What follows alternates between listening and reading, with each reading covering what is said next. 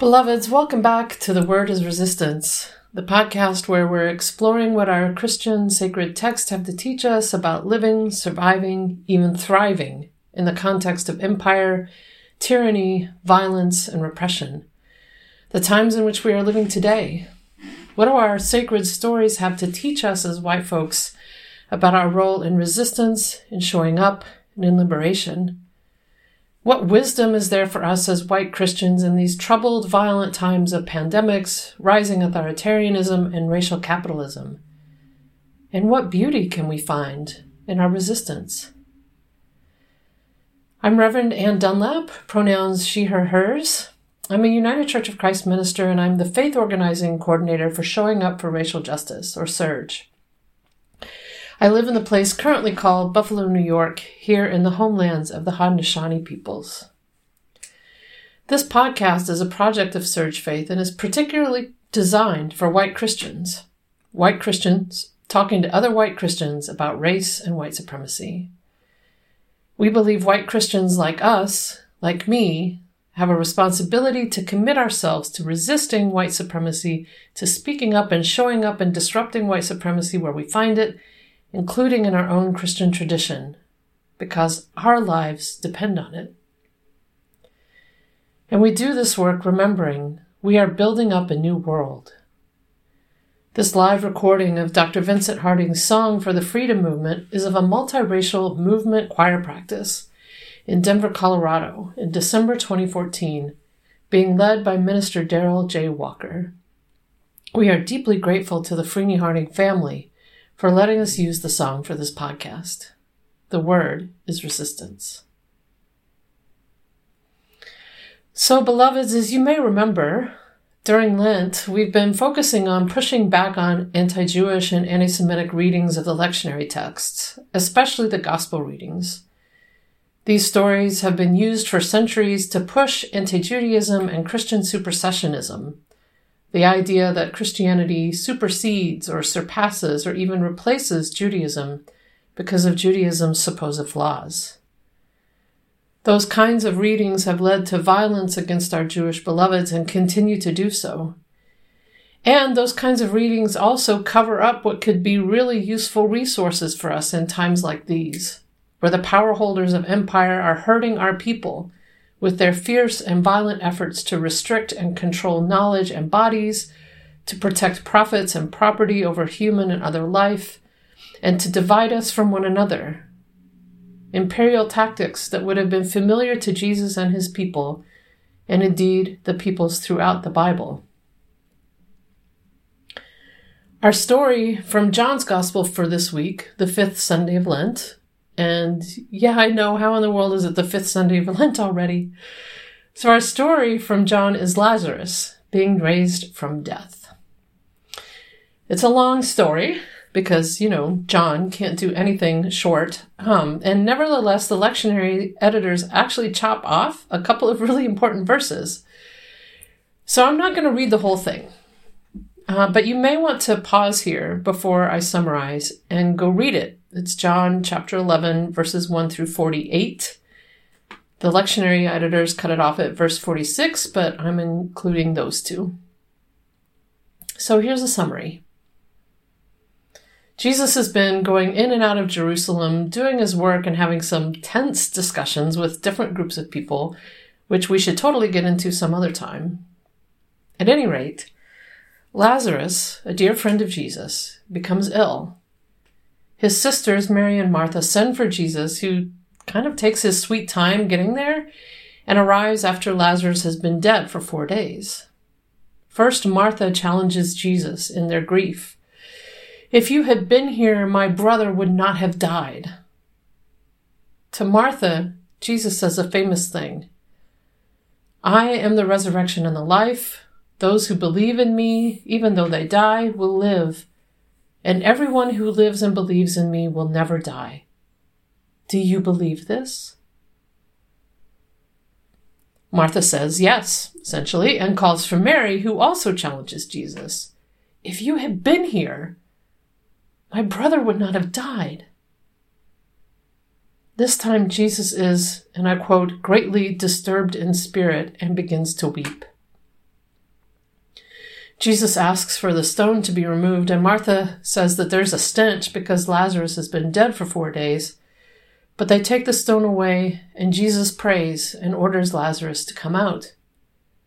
Lazarus comes out, bound in burial cloths, and Jesus asks his community to unbind him. Some of the community who see all this, quote, believe in Jesus. But, and this is the part that gets cut and never read in the whole 3-year lectionary cycle, some are worried and go tell some of the chief priests and Pharisees who say, quote, if we let Jesus go on like this, everyone will believe in him, and the Romans will come and destroy both our holy place and our nation. Serious stuff. Do you believe this? Courage, sisters, don't get weary. Courage, brothers, don't get weary. Courage, people, don't get weary. Last week, as I was pondering this story, I was also doing some preparation for a gathering I'm facilitating. We were reading and listening to interviews with Freedom Movement elder Ruby Sales. And as I was reading the transcript for her interview with Krista Tippett for On Being, I was struck by her reflections on what she recognized as an intergenerational divide between Black elders and young people, partially due to sending children out post-civil rights to integrate into a world that did not love them. And also because, and now I quote Ruby Sales, one of the great trigger fingers of the empire is to destroy intimacy, to destroy how we know each other. The Black community has been under this assault ever since enslavement, where Black people's families were sold away from each other. We've had to constantly fight to maintain that intimacy. Unquote. What Sales is pointing to here is how empires fracture communities. They destroy intimacy, and it's not an accidental byproduct.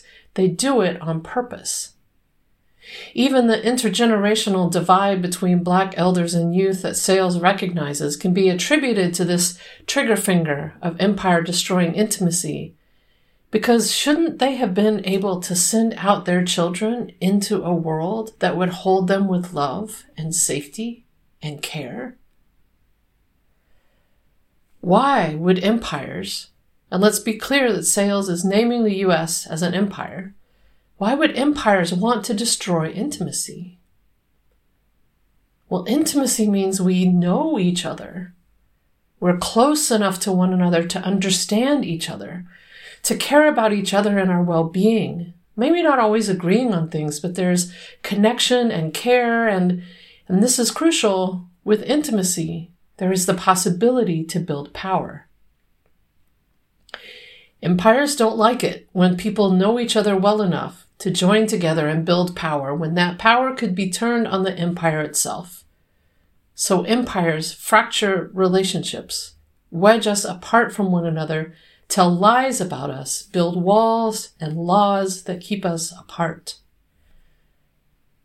One of the great trigger fingers of the empire is to destroy intimacy, to destroy how we know each other. When I read this statement by Ruby Sales, I just sat back a little in my chair. Have you ever had one of those moments where you've been trying to get at something you can't quite reach, and then suddenly, kind of unexpectedly, something clicks and you understand something in a whole new way? Like turning a prism in the light until there's the rainbow dancing on the wall. That's what Ruby Sales' declaration that empires destroy intimacy did for me. It made me sit back and think about intimacy and this story about Lazarus, and actually all these stories we've been working through this Lent, and even like the whole gospel. John's gospel seems kind of ethereal. All these long, lofty discourses about supposedly heavenly things, but also it's really, really intimate. There's Jesus hanging out at a wedding party, making more wine for the celebration. Jesus having a late night conversation with the Pharisee about birth and love. Jesus hanging out at a well in the middle of the day and having a conversation with a woman about thirst that, if you tilt your head just right, could be read as flirting. Jesus feeding people abundantly and then telling them to eat him like bread. The Greek word actually meaning gnaw at, to gnaw at his flesh. Jesus spitting on dirt and wiping the mud on someone's eyes. Jesus weeping for a friend. Jesus having his feet anointed by Mary and wiped with her hair. Scandalous. And then kneeling and washing his own disciples' feet. Even dying, Jesus creates new intimacy by establishing a new family between his mother and the disciple he loved, and in offering his last breath to his people. Even some of the metaphors Jesus uses for himself, bread you eat, sheep and shepherds, vines and branches, imply an intimacy, a deep knowledge and connection, and even inseparability. So much intimacy. So much intimacy. And yet, we're taught that John's gospel is about division, fighting, separateness, stark binaries of belief and non-belief, light and dark, used to divide and conquer, to colonize and destroy. I am the resurrection and the life. Those who believe in me, even though they die, will live.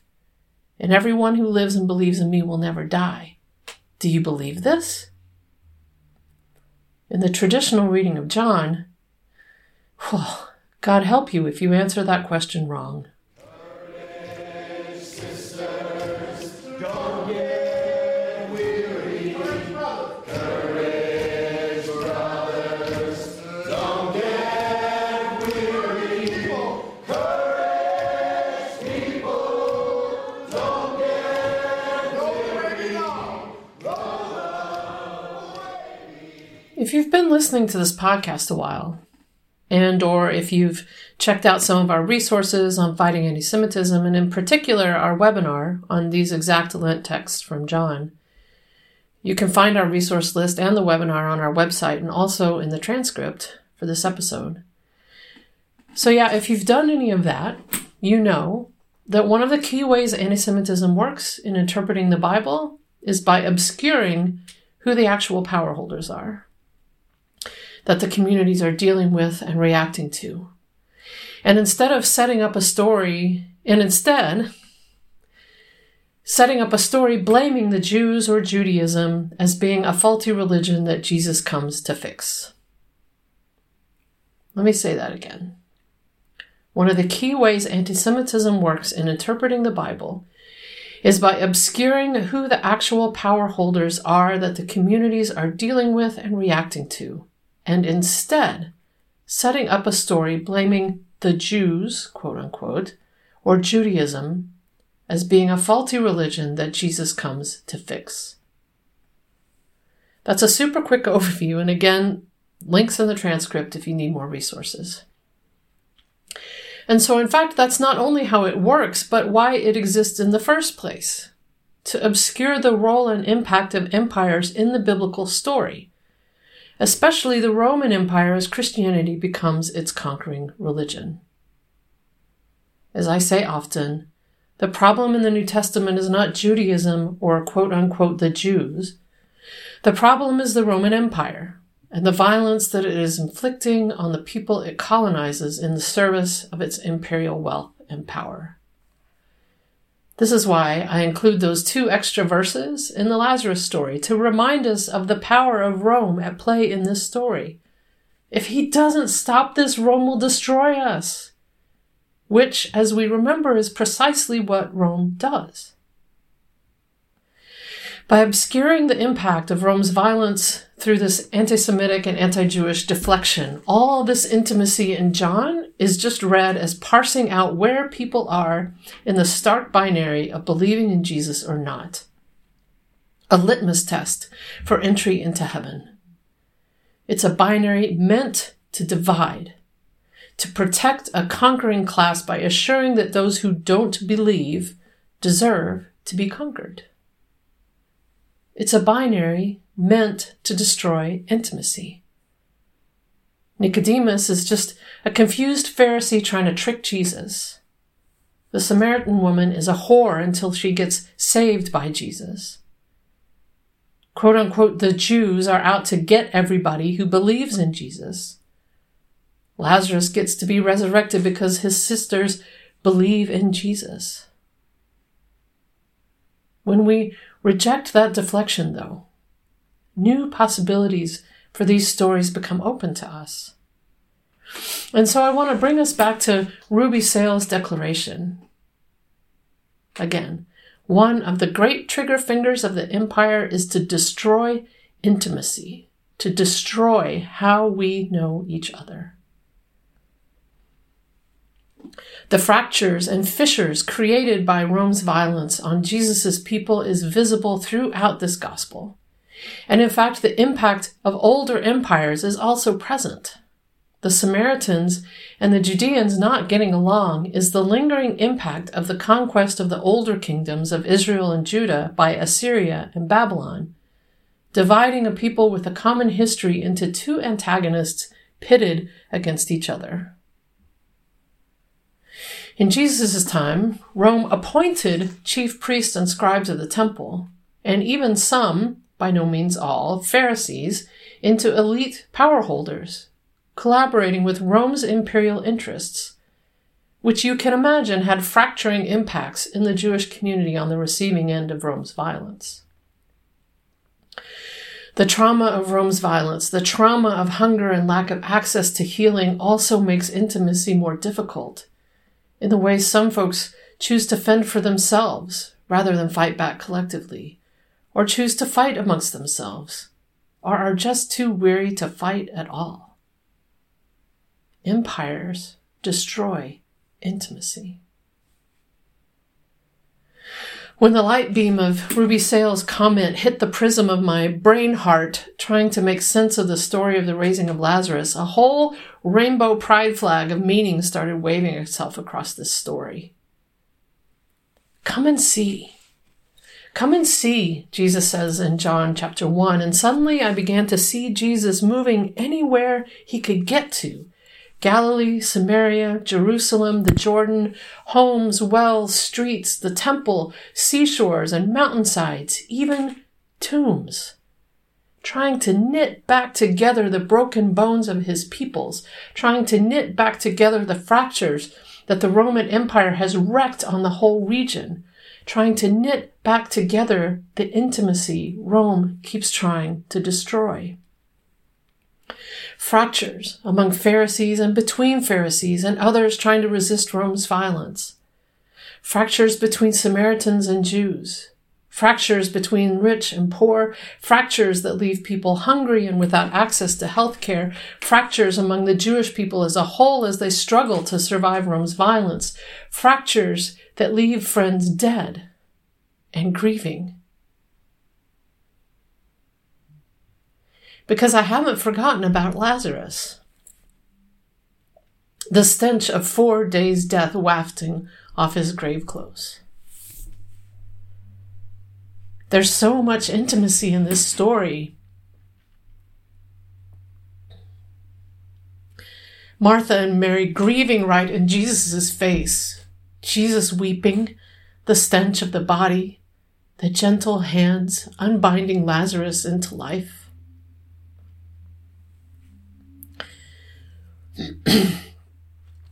So I guess now we get to have the intimacy of Anne trying not to cry on a podcast.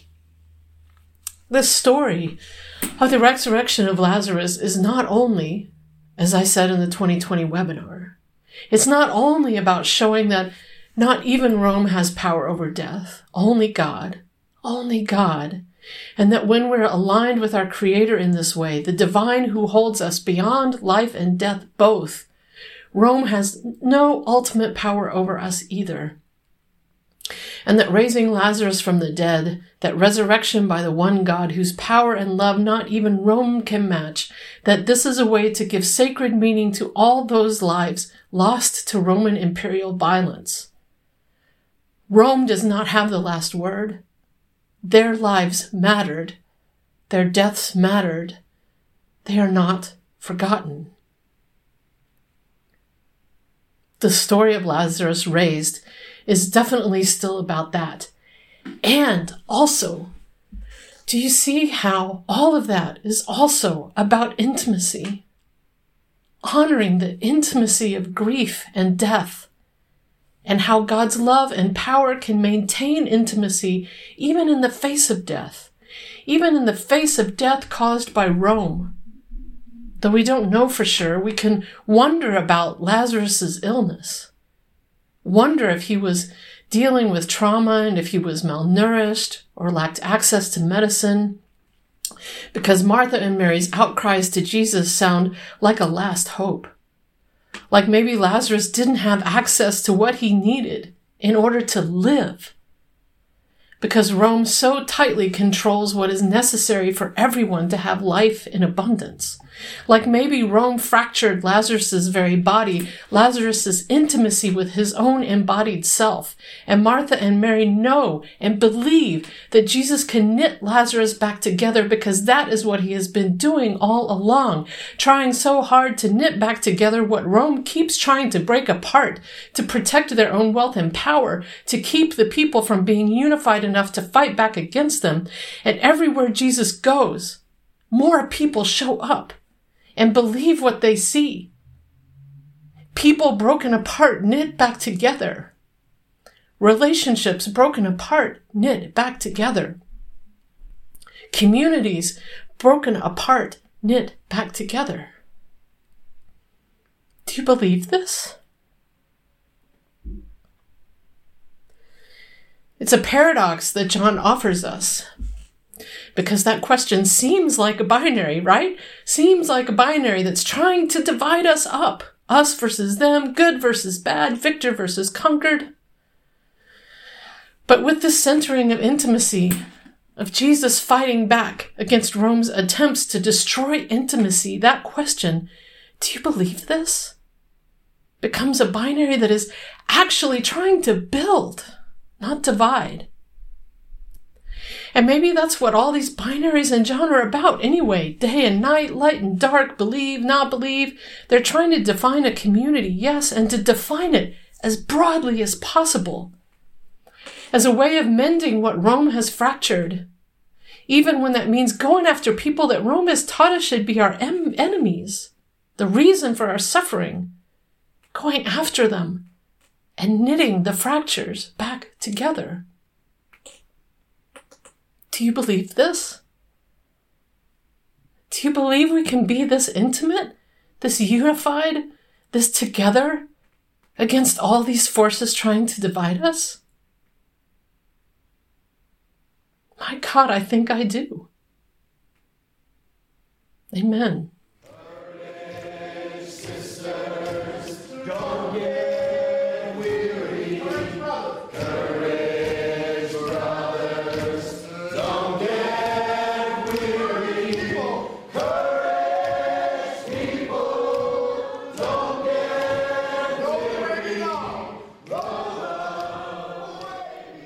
You know, there's a stench after Lazarus has been dead for 4 days.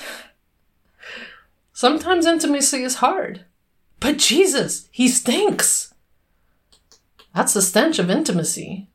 We don't want to get close, but we must get close. Must touch the smelly grave clothes in order to unbind ourselves from death-dealing systems and re-knit the fractures the U.S. empire is imposing on us. We must get close to people we turn up our nose at. We must get intimate with those the empire is trying to turn into our enemy. So my call to action to you this week is to find one stinky place, one fractured place that you can work on reaching out to, that you can work on knitting back together. Maybe it's a neighbor, a work colleague, a family member, an institution. Maybe it's showing up for a fight you thought wasn't for you, like fighting for trans folks. Or like donating to awesome Jewish organizations like Jews for Racial and Economic Justice. Link in the transcript and on social media. The empire thrives on our division, so however we can link up, join up, re-knit ourselves back together, the stronger we shall be. Blessed be the ties that bind. Beloveds, thanks as always for joining us from wherever you are on this good earth. We'd love to hear from you all, especially from folks of color and non-Christian folks, by filling out the listener survey on our podcast page at surge.org. And give us a like or rate us on iTunes, Spotify, or wherever you listen to our podcast. You can find out more about Surge at surge.org, and our podcast lives on SoundCloud. Search on the word is resistance. Transcripts are available as well on our website, which include references, resources, and action links. I've dropped the On Being interview with Ruby Sales for you in the transcript this week. It's really, really good, so I highly recommend it if you haven't checked it out before, or even if you have. We'll be back next week with a resistance word from new contributor, Brigitte Vieira, for Palm Sunday. Palm Sunday. Already. And of course, a huge thanks to our sound editor, Claire Hitchens, who is just so immensely gracious with us and our scheduling foibles. Thank you, Claire. You're the best. Blessings to you in all that you do to resist injustice, beloveds, and in all that you do to build up a new world. Love and liberation, beloveds. Love and liberation. Until next time, I'm Reverend Ann Dunlap.